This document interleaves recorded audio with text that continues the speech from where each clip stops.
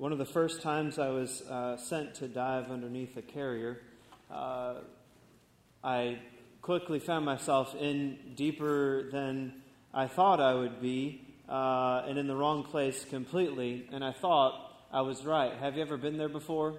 Not on the underside of a carrier, but in the place where you're deeper than you thought you would be, and where you thought you'd be in the right place, but really in the wrong. You see, before you go down, what happens is you go through some time that helps you understand the layout of a boat from bow to stern, port to starboard, and starboard, and everything in between. So that when you're going down, you can figure out how to navigate, even though you can see about 6 inches in front of your face, using communication techniques and navigation techniques. Even though on 4.5 acres of sovereign U.S. soil, a little bit more for the larger ones that are built recently, even though you can't see anything around you. You have somewhat of a blueprint, you understand what's going on, and then when things go wrong, or you find yourself finding something that you should not be where you are, you call back to topside, and they help you understand what's going on. Because on top of all that is an umbilical that takes you back to the surface where there's somebody who understands exactly where you are and can help navigate you to where you need to be. So the very first time I went underneath a carrier, I came down and I thought I was doing everything I was supposed to do, and I thought I was following the instructions I was supposed to follow.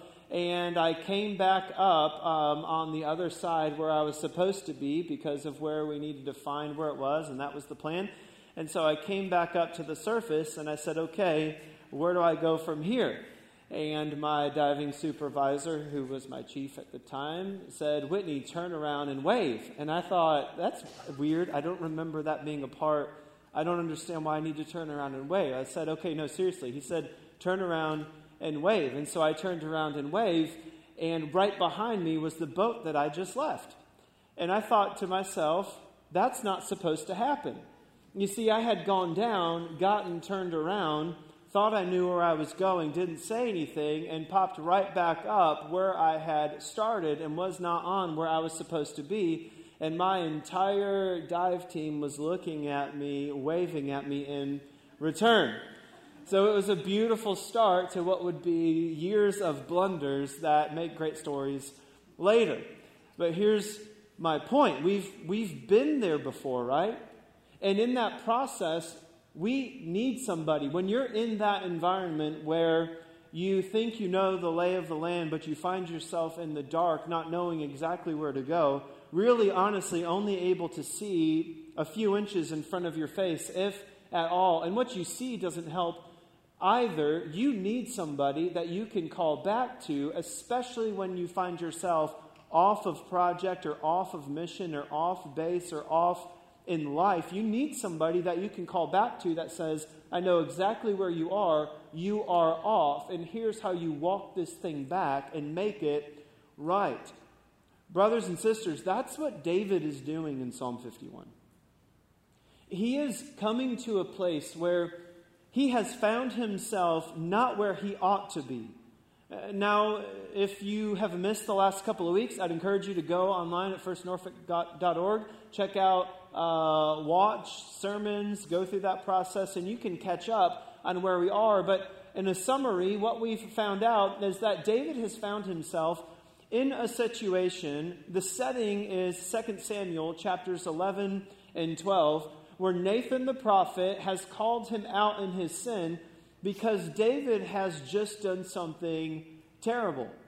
Not only did he sleep with somebody who was not one of his already many wives or many concubines. What does that tell you about the people that God uses? He uses imperfect people. But on top of that, he saw Bathsheba bathing. His servants said, this is the daughter of Eliam, the wife of Uriah. They're like, King David, she's off limits in about every way possible. She's the daughter of one of your servants, the wife of one of your servants. Who's out fighting for you right now? And he says, I'm going to just sleep with her anyways. forces her to sleep with him because he's the king, gets her pregnant. You can do the math. Ask someone around you. Back in the day before ultrasounds, there's a term quickening. That's when culturally they would know, wow, I'm really pregnant. So we're talking like 2 to 3 months in after this event has happened. She comes to him, and then he just has her husband killed conveniently to hide it all because he got him drunk and Uriah wouldn't sleep with Bathsheba. This is like, I'm telling you, you think like your life story's messed up? Like King David, right? Just look at what's going on here. And so, in the process of all of this, Nathan the prophet comes and calls him out in his sin. And David realizes, oh my goodness, I'm in deeper than I ever wanted to be. I am somewhere I never thought I would be. And I have been found out. And so what David does in Psalm 51 is he begins to confess his sin. And in Psalm 51, we get a glimpse at the place of confession in the gospel. And the fact that the gospel is the good news that God has created a pathway for you who are also in sin, albeit I'm guessing you did not see someone go after them and do all of the things that David did. But the fact is that you are in sin and need a pathway toward reconciliation back with God. I know that because, whether we admit it or not, the Bible says that all have sinned and fallen short of the glory of God. Every person in here has done that. In fact, just pick any person in the Bible apart from Jesus Christ, and you will find a life that has been destroyed by sin. And in another day, we could walk through that, and you would feel great about your own life and your own family and your own faults and your own failures. And now finding ourselves with faults and failures and weird families and messed up relationships and understanding what God wants us to be because of God's prophetic word. Just like David with Nathan, we now have a pathway back to reconciliation with God. And that process through in the gospel begins when we confess our sin. That if we confess with our mouths that Jesus is Lord, that He is high and exalted and over all things, and believe in our hearts that God has raised Him from the dead, we'll be saved. That the pathway of the gospel being reconciled to God doesn't just begin with confession of sin, though. It continues as a follower of Christ to continue to be declared that we've met the standard through confession. 1 John 1:9, John writes, not Jesus or God writes, but he does write it because he's the Word of God and Scripture's inspired and all that. John writes, he says, if you, writing to believers, if you confess your sin. Okay, so God knows that saved people sin. You know how I know He knows that? You know He knows that? Because if you're a follower of Christ, you have and are and will continue to sin. But the pathway of confession leads us to not just be set apart as holy, blameless, beyond reproach like Christ. That's what sanctified means. But also to continue to go through a process of meeting the standard that God has set for us in Jesus Christ and continue to grow more and more like Him. That process last week we learned is called justification.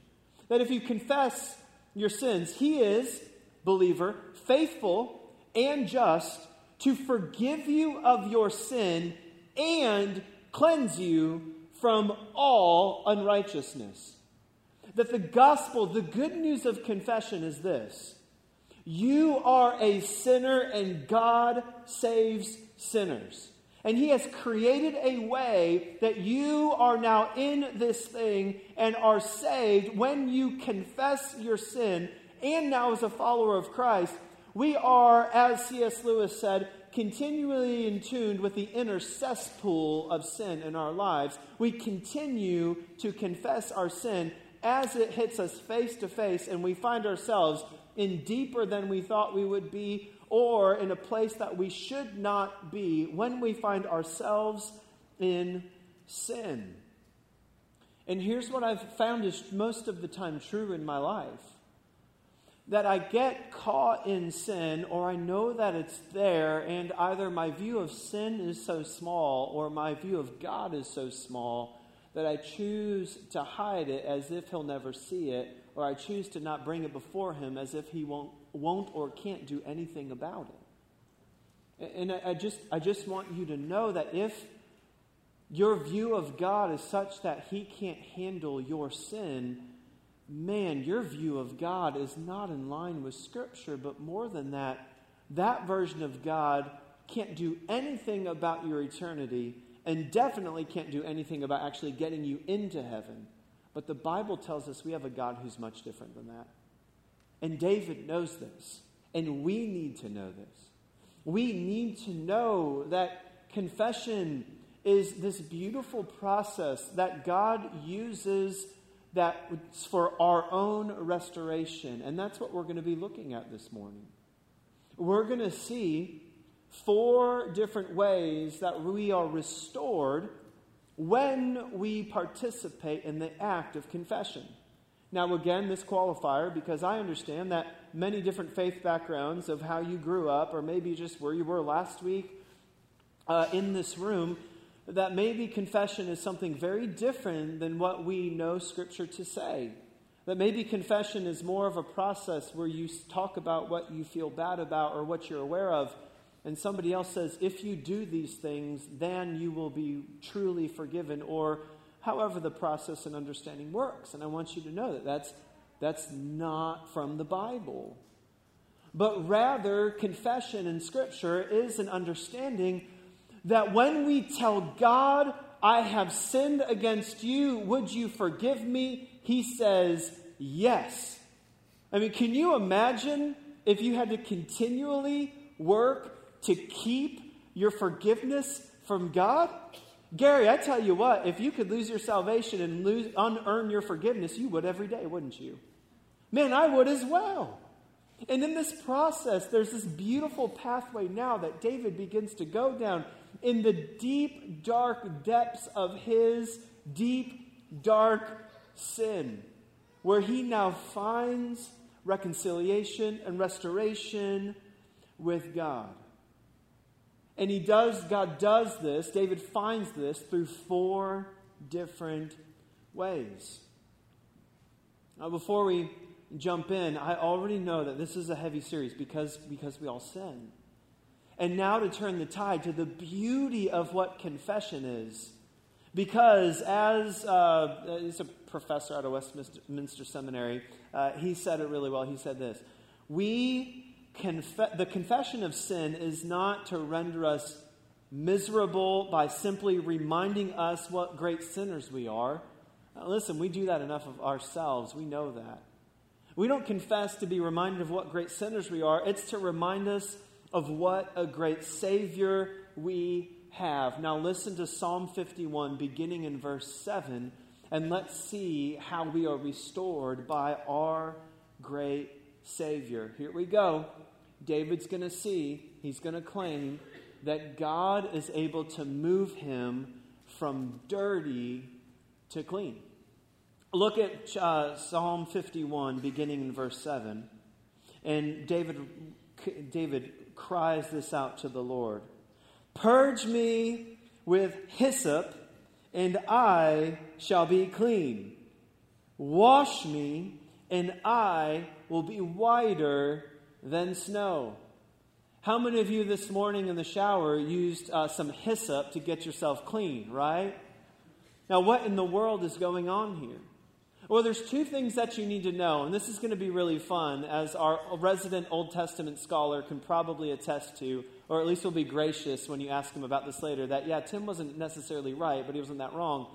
What we're going to see is a series of Hebrew parallelisms that help us understand Hebrew poetry that are found in verses 7 through 12. Here's what I mean. What I mean is that the first part of every verse is then more fully explained or restated again in the second part. And so look at verse 7 and look at what David claims this purging with hyssop and I shall be clean does. Now we understand that being purged is not talking about being forced out, although that is one meaning of purging. When you include the word hyssop and the idea of being clean in the reality of sin, a good Jew, which is what David was, or at least he was an Israelite, that term happened later, a good Israelite, grounded in the law as one of God's people, was using this language to understand being ceremonially clean. Hyssop in the Old Testament, under the law, which is where David is, was used as a part and process to sprinkle blood over people to declare that they indeed are no longer unclean from whatever ailment was ailing them. For example, if someone had come up with leprosy, it's about dead today because of medicine, but in David's day it was a deadly disease. And in David's day, when someone got leprosy and they began to literally rot from the inside out, sorry parents, your kids are here, but right, when they begin to grow different things and different body parts began to literally just fall off, they were considered unclean. But every once in a while, a miracle would happen, and God, in His favor, would cleanse them from their leprosy. And in that process, they had to go to the priest, and when they went to the priest, we're told in Leviticus 14 that two things would happen. Number one, there would be two doves that would come, and one of them would live, and the other one was the blood sacrifice. And the priest would take that blood and then pour it in a little bowl and take some hyssop, dip it in the blood, and sprinkle it on the bird that was alive, and sprinkle it on the person who had leprosy. And then what he would do is he would declare that the person who had this debilitating disease was now clean, and as he released the bird that flew over the person, he would declare, he is clean. He is clean. This is the image that David is appealing to. This is the image that we see here in Psalm 51. In fact, look over at verse 14, and David declares, deliver me from my blood guiltiness. David knows that he has shed blood and he is in sin, and David is appealing, God, would you, by a blood sacrifice, declare me clean? And he does this, looking in verse 7, not just by declaring him clean, but by being washed. Another ceremony language, that I shall be whiter than snow. As if before the throne of God, the offense before him that stains his life has been washed out by the blood of the sacrifice. You see, not only is David moved from dirty to clean because of confession, but you too are now agreeing with God that I have sinned, that when we confess our sin, there is blood that washes away my blood stain. There has been a sacrifice made, that God is able to make you holy and perfect before His throne. Though we are dirty with sin, because of the blood shed through Jesus Christ, we can be made clean. Someone needs to preach that to themselves the next time you feel dirty in your sin. Someone needs to preach to yourself the gospel of confession, saying, I feel so dirty because of this, but because of Jesus, God says, you can be if you confess, and now you are clean. You see, we move from being dirty to being clean, like white linen clean, like good enough for an inspection clean, like nothing held against you, brand spanking new clean. Not only are we clean, but continuing on in verse 8, not only do we move from dirty to clean, but we also move from deaf to hearing. I've said this before, but this is such a beautiful, vivid illustration. If you ever get a chance to go to a symphony orchestra, show up early, and you'll get to see the chaos of what happens before a symphony orchestra, or hear it rather. Everybody's kind of doing their own thing at their own like I don't know musical like language and stuff, right? But they're just like doing stuff, right? They're just making noises all over the place. And then what happens is someone comes in and has a stick, and he gets in the middle, or she gets in the middle, and begins to just wave it around, and everything goes into order. And when that happens, then he does something else, or someone stands up and they play a note. Again, my ignorance is profound in this area. They play a note or whatever, and then everyone else plays the same note, and then it begins, and what was absolute chaos is absolutely beautiful, makes sense, is pleasant to the ears, and you are suddenly immersed into a beautiful musical experience, especially if they are doing the soundtrack to The Lord of the Rings with the scenes behind it. It is a wonderful, wonderful, beautiful moment. And so here's what David is appealing to. Like, you know what it's like. Look at verse 8. Put it on the screen, please. You know what it is like to have your ears turned off to the joy and gladness of God's beautiful gift of salvation because of sin. You know what it's like, follower of Christ, to be walking in that, and it's as if everything is chaotic. It's like something's broken, isn't it? Have you ever broken a bone? Years ago, I was training and got hurt, and I had a few years of surgery and rehab on my right shoulder, and I didn't realize how much you do with a shoulder until my shoulder was broken. The next day, I thought I'd tough it out, and I realized I can't reach anything. Right? Like, it's kind of stuck here. And man, it hurts to sleep and breathe. And I should probably see someone about this, right? And so in that process, you're just sitting hurt. Like just driving, hurt. And then everything else began to hurt because of how I was babying my shoulder. And in that process, the fact that I had a broken bone, everything was reminding me of the pain. My whole body was in chaos. David says, that's how I'm feeling in my sin. I feel like life is chaotic and I'm deaf to God right now. I feel like my bones have been broken because of sin, and I can't celebrate because I'm focusing on just breathing right now. But here's what David says. He says, oh God, would you let me hear joy and gladness? Would you remove, like someone who's deaf, what's blocking my understanding and my hearing of you, that I may have joy in your salvation again? Would you help fix the broken bones within me, the brokenness due to this vast sin? Man, David knew what was going on. He tried to hide it, but God is way better at revealing our sin than we are at hiding it.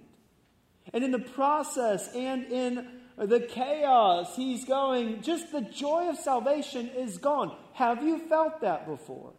Jesus promised this in John 15. He said, these things I have spoken to you, that my joy may be in you, and that your joy may be full. As we're walking in sin as a follower of Christ, we understand what it is to be deaf to what God has to say, as if everything is chaotic and we're not understanding it, and as if something is broken and everything else is hurting, as we limp along in life without joy. And David knows this feeling, and he says, God, would you bring me from deaf to hearing, that I may know your joy?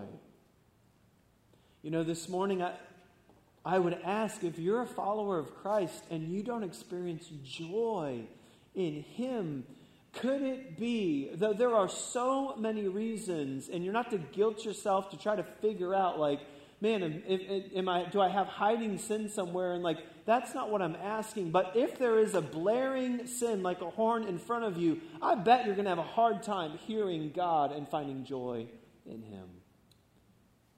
But God's made a pathway for you to hear Him. God's made a pathway for you to be restored. You see, not only are we dirty and made clean, but we are deaf, and now we can hear. And then on top of that, look in verses 9 and 10 as we continue on through Psalm 51. David cries out, "Hide your face from my sins and blot out all my iniquities. Create in me a clean heart, O God, and renew a right spirit within me." In Mark chapter 5, there's the story of a guy who Jesus comes and he lands on a shore, and this demon-possessed guy runs up to him and bows down, and he and Jesus have a little bit of an exchange. I say a little bit because Jesus just says a few words, "What's your name?" and that's about it. And then he casts out the demons. But this guy had been so ransacked by sin and what was going on in his life. Literally, Mark says that those in his town tried to chain him, but he kept pulling them off. No one could cage him. No one could confine him. And he was running around unclothed and insane, and not even in his right mind. And Jesus, in a moment, delivered him from his sin. In a moment, someone who was insane was now sane and in his right mind. The townspeople, they don't know what in the world is going on, and so they come out to see what's going on, and they're actually a little upset because of some pigs that they lost or whatever. Great story, read it in Mark 5. And so they come out and they see this man sitting in his right mind and speaking, and this guy just wants to go with Jesus and begin telling others about Jesus, because he has gone from depraved to sane. He has gone from twisted to now things are clear and makes sense. The idea here, right, the reason I tell you that is because it literally is the word for being stable or steadfast, as if having a right mind, not just not being wrong, but actually being sound of mind. And here's what sin does that David realizes. Honestly, sin makes us stupid. It just does. I'm telling you, the things we think in our sin, I don't know, there's someone that I shouldn't have, I'm going to use my position to get them anyways, and then get their husband destroyed. Sin makes us think dumb things. And David realizes, my goodness, would you help me go from sinful to sane? Man, I should have wrote that down. That was a good point right there. Would you help me go from depraved to sane? Because sin is making me think wrong. That God's restoration of you helps you go from dirty to clean, and from deaf to hearing, and from depraved to sane. And not only that, David cries out because of the sin in his life that he wants to go from being depressed to once again exalted. Y'all, as you have found sin in your life, before we read verses 11 and 12, as a follower of Christ, living in sin, knowing that there's something between you and God, you've just got to know that it is normal, not because God wants you in sin, but it is normal for you to feel as if this is not where I'm supposed to be. I feel bad about this. That is a normal thing, but don't stop there. Now look at in verses 11 and 12 where David goes from feeling depressed about his sin to ask God to raise him up again. Look at verse 11. David writes this: He says, cast me not away from your presence. Have you been there before? Where you're just crying out to God in your sin, like, don't leave me. Now, we have the promise of God that He won't. He won't. You might feel like it because you're deaf and dirty and depraved, but He hasn't left you even for a second.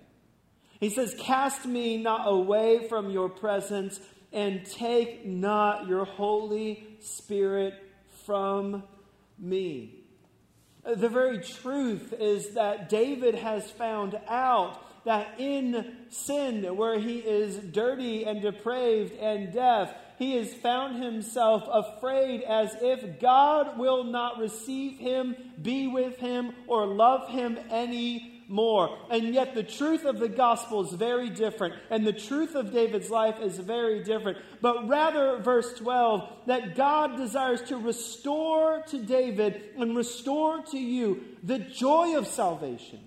And uphold him. It's the word, lift him up. Uphold him with a willing spirit, a steadfast spirit, that I, again, am not wallowing in my sin, but following faithfully after you. And that God can do that, and that's His design for you in Jesus Christ. So what do we do with this? Y'all, if there's nothing else we get from looking at Psalm 51, it is this beautiful, beautiful truth that through confession we find a God who makes us like Jesus. That's what sanctifies means. That salvation without confession is hallucination. Man, you're just making something up, but salvation with confession is sanctification. It's how we're set apart. It's how we're made like Jesus. That God has made us purely like Him in salvation, and is continuing to make us like Him as we walk with Him. That's sanctification. Not only that, He declares we are perfect. That last week, man, that this through confession, God over and over again helps us know what He already knows about us. That we have met the standard because of Jesus Christ. And that through this process, He restores us fully. Fully. You see, the chaos of what David was going through in life was driving him to confess his sins to the gospel, to God, because of what would be the gospel. We know fully what David only knew partially, that God has made a way for those who find themselves in sin to be restored back to Him. And it begins with confession, and you find a Savior that saves sinners. And you continue as a follower of Christ, confessing your sin as you approach them, as they come up, as you find yourself in a place where you did not intend to be, or deeper than you thought you would ever be. As you find yourself there, you confess your sin, because we have a God who is faithful and just to forgive us our sin and cleanse us from all unrighteousness. We have a God that no matter how dirty you are, He will make you clean. We have a God that no matter how deaf you are, He will open your ears to hear. We have a God who, no matter how depraved or you think you might be, He is ready to stand by and help you think right about Him again. We have a God, as you're sitting and sulking in your sin, which that's what sin does. I mean, just look at the rest of the psalm that we won't get to go through together. David cries out, he says, "Open my lips, and my mouth will declare your praise." He's found that his sin is affecting his worship of God. He says in verse 16, "You will not delight in sacrifice, or I would give it. You will not be pleased with a burnt offering. Even if I were to somehow try to worship you, you and I, and we know that this thing is here, and this is blocking this whole thing." Look down in verse 16. "Do good to Zion in your good pleasure. Build up the walls of Jerusalem." Zion, a word in the Bible of like God's collective people, that David as the leader is realizing my sin is affecting my entire nation that I'm leading, everybody around me, all of my relationships. So what does he do when he finds himself in sin? oh man, he confesses it. And he cries out to God, and God answers him because in verse 1 and 2, he is a mercy and abounding in steadfast love. So, brothers and sisters in Christ, let's take some time to confess our sin. As music begins to play, I invite you right now even to let's bow our head and close our eyes and go to a time of response where we tell God, God, I have sinned. And I hope that God by His Spirit, God, would you do this right now? That God by His Spirit would help you see that He is in the business not of condemnation, but of salvation and sanctification and justification. All those things of restoring people back to Him. Jesus said it like this. He said, "For God so loved the world that He gave His only begotten Son, that whoever would believe in Him would not perish, but have everlasting life." John 3:16. And then He says, "For the Son of Man did not come into the world to condemn the world, but so that all might believe through Him." God's desire for you is to be freed from sin. That as a follower of Christ, there is no condemnation for those who are His. So today, if you're in sin, confess your sin. If you're dirty, be made clean. If you've been deaf to God because of sin, ask Him to open your ears again. If you've found yourself with your mind twisted and unable to process because of your sin, would you ask Him to help make your mind right again? If you're finding yourself in a place where you continue to feel bad about the ways that you've failed, would you confess your sin and proclaim that God desires to exalt you and lift you up and lift you high again? If you're not a follower of Christ, I want you to know that what Christians around you are doing all began because they had a moment where they confessed to God that they were sinners and asked for forgiveness. If you've never done that before, I invite you to do that today. In fact, as others are praying and blocking me out, and feel free to, please. If you're in here today and you don't know Jesus, and you don't know what it means to be forgiven of your sin before God, I want you to know that the Bible declares that you have sinned and fallen short of the glory of God. Like, welcome to the club. All of us have.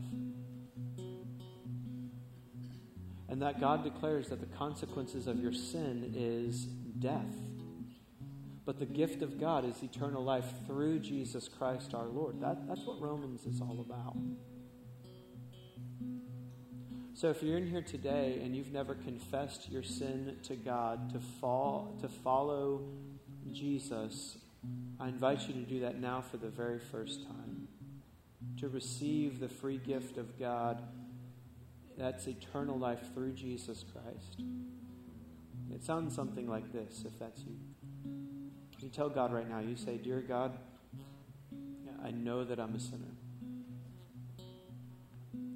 I believe that you paid the penalty for my sin with Jesus.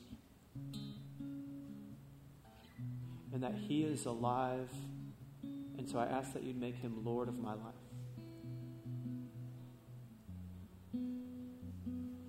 God, forgive me of my sin and help me to walk faithfully following you." And if that's you and you've prayed to receive Jesus and ask Him to forgive you for the very first time, in just a second, I'll be up here, Daryl will be up here, and Gary will be up here.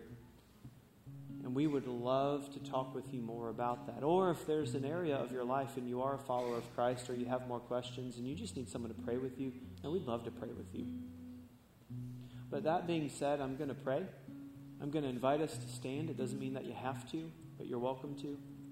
And we're going to sing a song and respond with the beauty of confession. Let's pray together. Jesus, we thank you for being our King.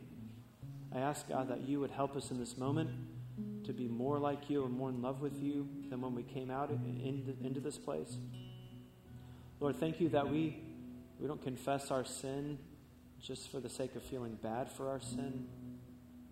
We confess our sin because we have a great and good Savior. Lord, I pray that you give us the courage and conviction to respond to you in this time. We thank you, Jesus, and it's in your name we pray. Amen.